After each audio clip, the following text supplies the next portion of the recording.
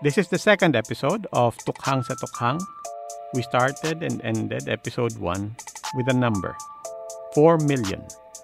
That is the Duterte government's officially adopted baseline for the number of drug users in the Philippines. In this episode, we zoom in and drill down on another official number, 5,500. That is the number of persons that government acknowledges have been killed in the course of the war on drugs. Critics say the first number, 4 million drug users, is way too high. And that second number, they say, 5,500 deaths, is far too low.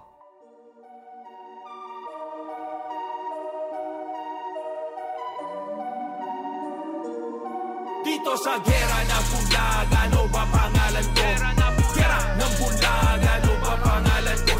Hindi nyo man ang baki nilalaha, hindi naman alam ang pangalan ha. Para makabot sa inyong kota, sila sa bambang, puro gera lang nagpapa. Ako po si Robbie Alampay, Puma Podcast. We're taking stock of President Rodrigo Duterte's war on drugs to understand where and how far it has taken Filipinos in 4 years and how much farther they are willing to go.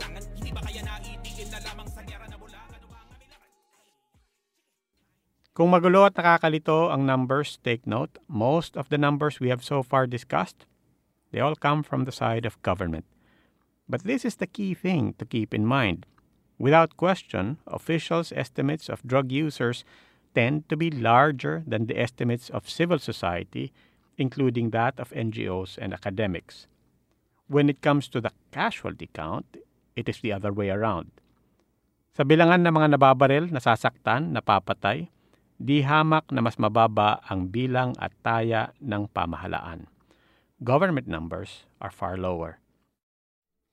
Tanya Quijano, Ika Fernandez, and Abby Pangilinan are private researchers. They have been tracking the numbers in the war on drugs ever since it began in late 2016.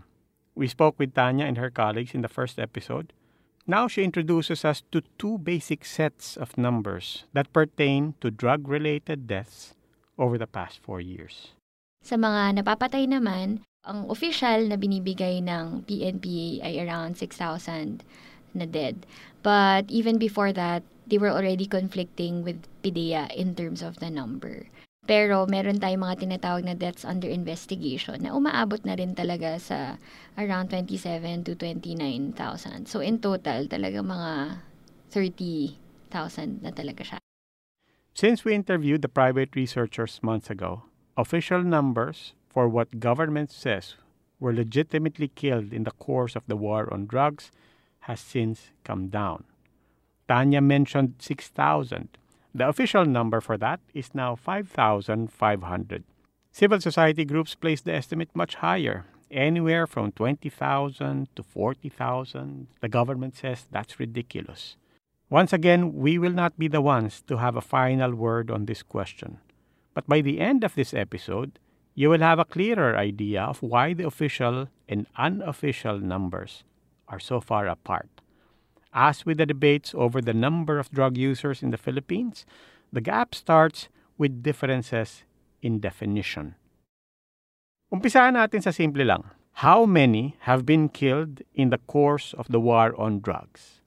Government says, well, what does killed mean? Ilan ang namatay? Ilan ang napatay? Sagot ng mga opisyal, teka po muna. Ano po ba ibig sabihin ng napatay? We continued our conversation from episode 1 with Philippine Drug Enforcement Agency spokesperson Derek Carrion.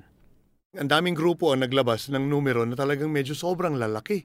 Napati po kami na gugulat kung bakit ganun kalaki ang kanilang estimate. Ang tingin po namin, they were talking about all deaths happening on the streets regardless of whether these are related to or committed by people involved in the illegal drug trade.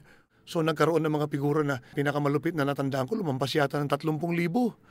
Abay, sandali.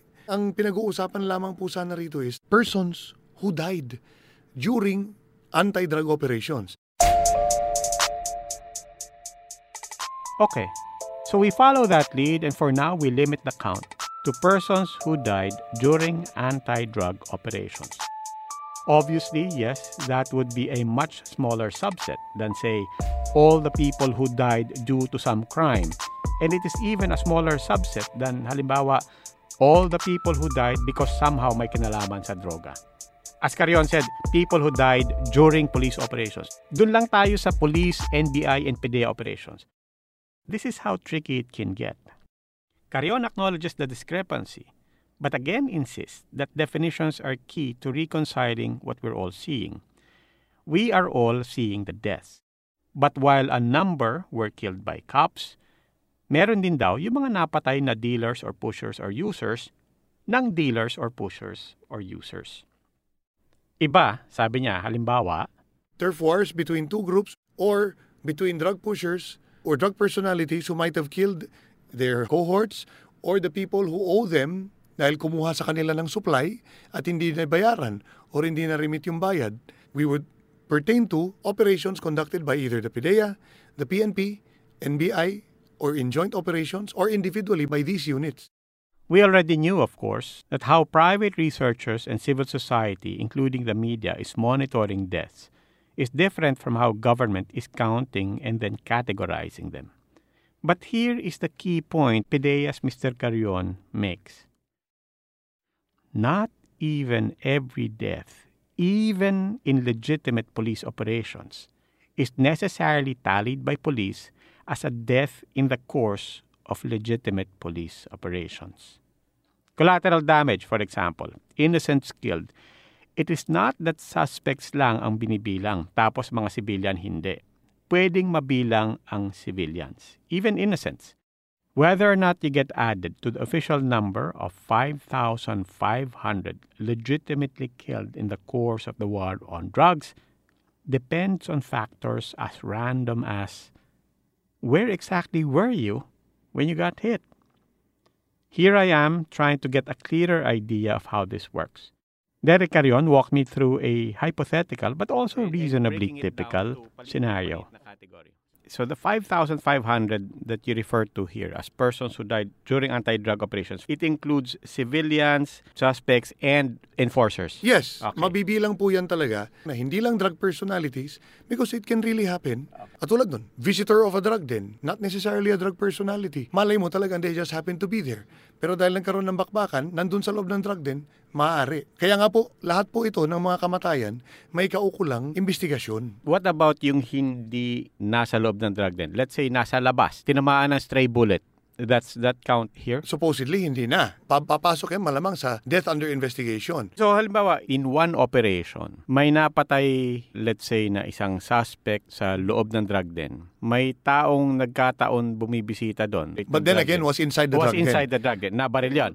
So dalawa na yun. Yes, diba? they would most likely be counted dito. Now, in the meantime, habang nagbabakbakan, may stray bullet tinamaan sa labas ng drug den. Will that be counted as a third person who died during anti-drug operations? Based on their parameters, it may not necessarily be counted. I-establish muna nila kung talagang as a result of stray bullet coming from that firefight yun. Dumating na yung media. Ano ba nangyari dito? Pagkatapos may kumalabit dun sa reporter. Yung asawa ko po, wala naman kaming kinalaman dyan. Tinamaan ng bala. Formally construing from the definition, hindi dapat. Kasi hindi naman siya subject ng operation. We're talking about subjects of the operation. So this is a very specific subset. Is there a larger subset that you keep count of? Palagay ko, that's why there are other categories such as DUI and then in total, yung other crimes na. You can imagine all the other scenarios that are not counted as killed in the course of the war on drugs and are instead counted under the general headings of deaths under investigations and other crimes. Certainly, non-sanctioned police operations, including killings by unidentified assailants, they are not counted.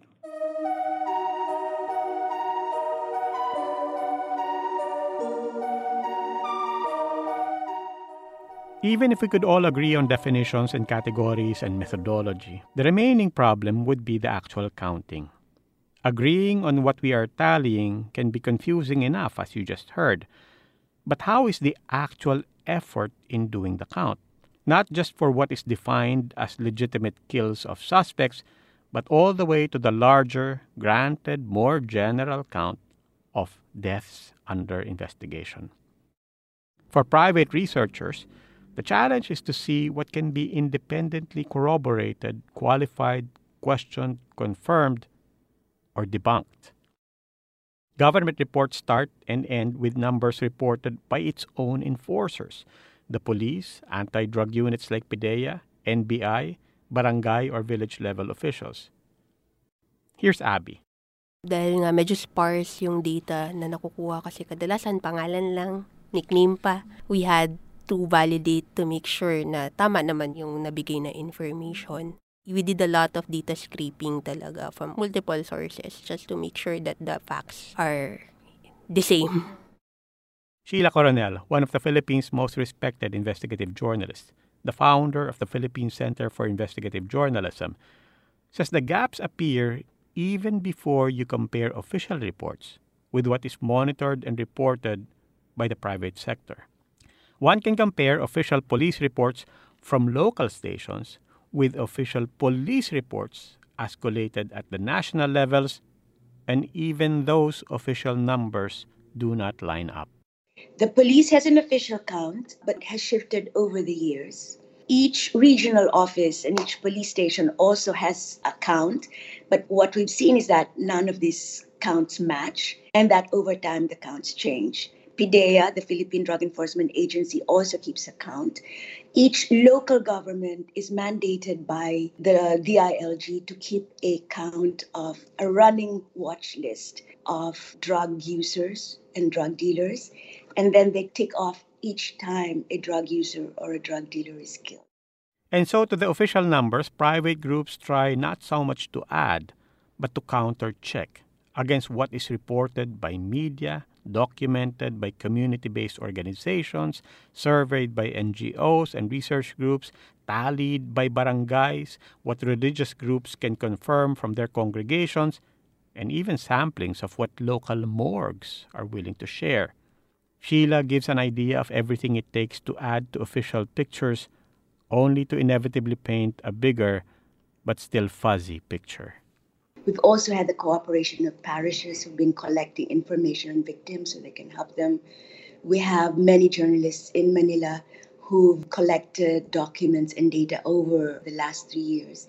We even have data from a funeral parlor in Caloocan and the Redemptorists in Baclaran who have been providing burial assistance to victims of drug war killings. They actually have a social worker who keeps meticulous records about every person they've buried. And they collated for us the information they have relating to drug war killings. So this is really an entire community of people who've helped us in this project. Sheila now runs the Stabile Center for Investigative Journalism at Columbia University. They set out to apply more sound statistical analysis. It was inevitable, they theorized, that official numbers of deaths represent a gross underestimation. They arrived at this conclusion by looking at 3 cities, Caloocan, Manila, and Quezon City, because at least in those 3 cities, a lot of deaths were in fact being reported. And they believe that these cities, in fact, have the capacity greater than most to record deaths if they wanted to. We were working on several hypotheses, and one is that the official numbers are wrong. And that for us is the easiest to do because we could compare the police data set with all the other data sets that we had. We created a spreadsheet. We based our coding scheme basically on Ateneo's current database, but we have the victim's name, their nicknames, the street address that they lived in, the barangay, their city. That's Mariel Padilla, one of the researchers with Sheila at the Stabile Center in Columbia University. One of the biggest challenges was data comes in different forms, in different shapes, and in different types of files. So creating a spreadsheet, basically 10 months of our lives were just in front of a computer. And that's David Mora, another researcher from the Stabile Center. We took in all of the sources that we were getting and we looked at each victim by victim, and we were looking at name, location of death, time of death, type of death. And we were just trying to make sure that we had no duplicates in our comprehensive list. So it took hours and hours of cleaning. But basically, we just had to go one by one and check all of these different variables. Sheila says that 50% of all homicides recorded by the police in these cities were tied to illicit narcotics. At the same time, their team found hundreds of homicides that were documented by private and non-government groups, but were not on the police record at all. We found only 40% of the killings are recorded in the news, and that's in Metro Manila. Can you imagine what it is in other places? What we've shown is that you cannot trust the police data, that there are many more killings out there that have not been documented, that our society does not have a capacity to document all of these killings. Some more effort should be done, at least to have a historical record of this moment. And this is what we've attempted to do. We have 2,300 people who died, and we know who they are, where they were killed, and possibly why they were killed. And we want to preserve that information before it's lost. Sheila mentions 2,300 deaths. To be clear, that only refers to drug-related deaths that they found in Caloocan, Quezon City, and Manila alone within just the first 18 months of the war on drugs. The official estimate for such killings in those cities over that period is less than a third of what the investigative journalists estimate. Sheila and her team turned to specialists, statisticians, mathematicians, who also specialize in human rights work to make sense of the gap between official data and what their team found. My name is Patrick Ball. I am the Director of Research at the Human Rights Data Analysis Group here in San Francisco, California. We're a group of statisticians and computer scientists and social scientists who like to work with data and statistics and mathematical models and machine learning to help human rights groups do their work more powerfully. It was Patrick Ball's investigation that substantiated the Stabile team's hypothesis that the official numbers are way off in Caloocan, Quezon City, and Manila.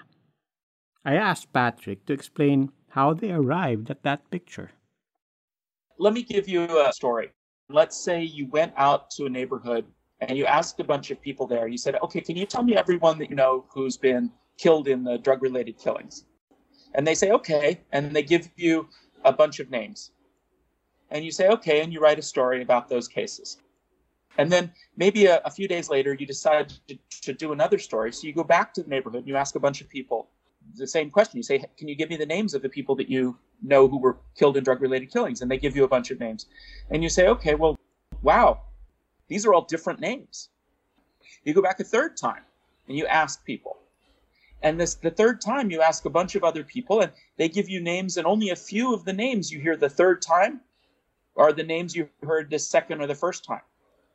What you would conclude from this is the question you would say is, well, how many times can I keep going back to this neighborhood and keep finding completely new victims? If you can keep going back over and over again and finding completely new people you've never heard about before, the implication is there's a lot you don't know about. On the other hand, if by the second or third visit you go back and everybody keeps telling you the same names, maybe you say, well, maybe I have it all now because I keep hearing the same names over and over again. The problem is that these processes can get so big so fast, it's really, really hard to get all the data. And we know this because criminologists have been studying this for decades. And so even in countries like Sweden, we don't get all the homicides. We get most of them. You may only miss 1 or 2%. But even in Sweden, where there's very few homicides and very, very good government statistical agencies, you don't get it all. Then you get to countries like the United States and you only really get about 90%. And then you get to countries like Colombia and you really only get about 60 or 65%. 65% in Colombia. Compare that to what Ball says they found in Quezon City, Caloocan, and Manila just for the first 1.5 years of the war on drugs. By their calculations, the numbers in those cities represent just a third of reality.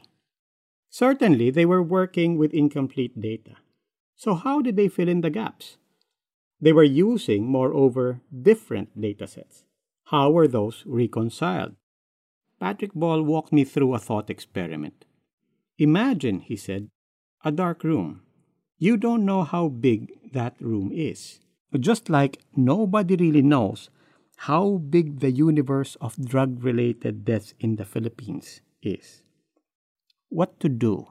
So imagine that you have two rooms and they're dark inside. You can't see inside them. And you want to know which room is larger and which room is smaller. And the only way you can measure this is you have little rubber balls, the balls that bounce very energetically. The balls don't make any noise when they touch the ceilings or the walls. When they hit each other, get a little click like that. Okay? You throw the balls into the first room and you listen, and they bounce around in there, and you hear as they all run into each other. Then you collect the balls and you go to the second room and you throw them again and you listen and you hear. Okay, which was larger? The second one. Exactly, because the balls have spread out. So the room is all the drug-related killings committed, say, by unidentified assailants in Manila. Okay, that's a room. And the balls in this analogy are the different data sets that are all trying to document these drug-related killings. And every once in a while, data sets run into each other, finding the same death. And sometimes they don't. The more the data sets overlap each other, the fewer deaths fall outside that. And the fewer deaths they find in common, the more deaths we assume fall completely outside.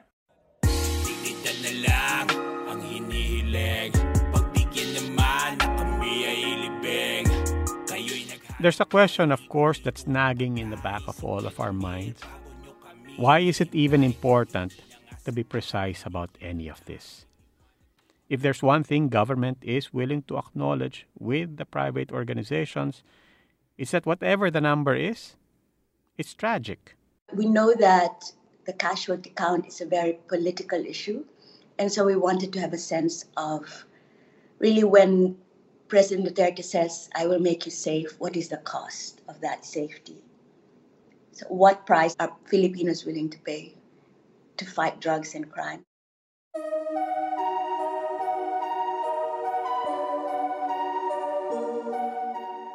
The price Filipinos are willing to pay for a sense of safety. First of all, let's talk about that safety. It's important to note, as Sheila does in articles she has written, that PNP data show that the overall crime rate in the Philippines has in fact come down since President Duterte took over, although the numbers for homicide have gone up. And while surveys say that around 80% of Filipinos would prefer for drug suspects to be arrested unharmed, and an overwhelming majority are afraid of becoming collateral damage in anti-drug campaigns, approval ratings for President Duterte has always hovered above 80%. All that said, we come back to Sheila's question. Do Filipinos know, or do they even want to know, the cost of the results attributed to President Duterte's notorious approach to fighting crime and securing the neighborhoods that many Filipinos say are actually, indeed, much safer these days? Mariel had her own insight on the study. The product came out as just numbers, but at least for me, it was hard to just make them into numbers because the data that I was looking at was in more narrative form. As I was reading news reports and the police documents, it was very clear to me that they were people because they had names and jobs and spouses. So for me, they never were numbers. Tanya, Ika, and Abby, they also say it's important to have a picture in mind of what those numbers actually translate to in human terms. So, for the past 3 years, yung 21,000 to 29,000 na estimate on the number of deaths because of the drug war is actually more than any natural calamity or even man-made disaster that this country experienced. If you're talking about 28,000, that's more than a jam-packed Araneta Coliseum in a UAAP game. The difference lang is when you're talking about natural calamities like yung casualty mo ng Yolanda is around 10,000, Marawi siege was around 1,000, you see it immediately. the dead are there, 10,000 in one go. The thing with the drug war is that it happens every night. So the highest number was, I think, 39 in one night. So that's a classroom. Diba? A classroom full of students. Ganun karami in one night. As we were doing this episode, I keep hearing our exchange about that house and how kung nabaril sa loob, counted.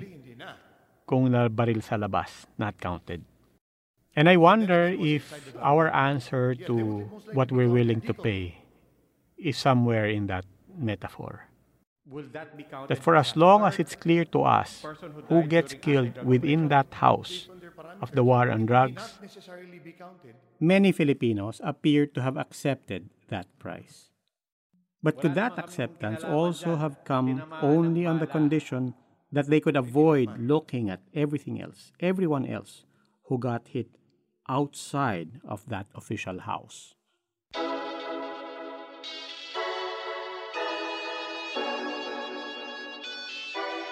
In the next episode of Tukhang sa Tukhang, we will continue to ask that question.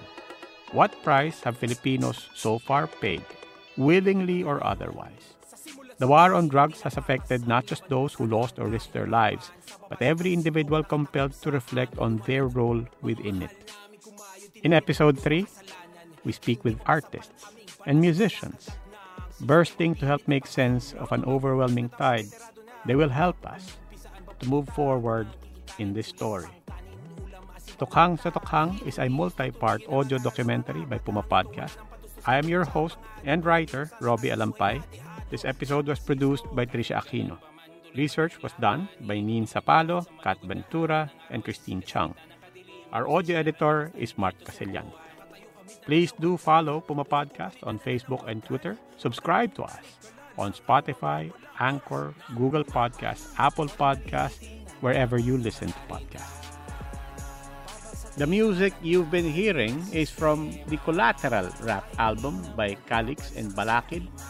We are using this with their permission, and we will tell you their story later.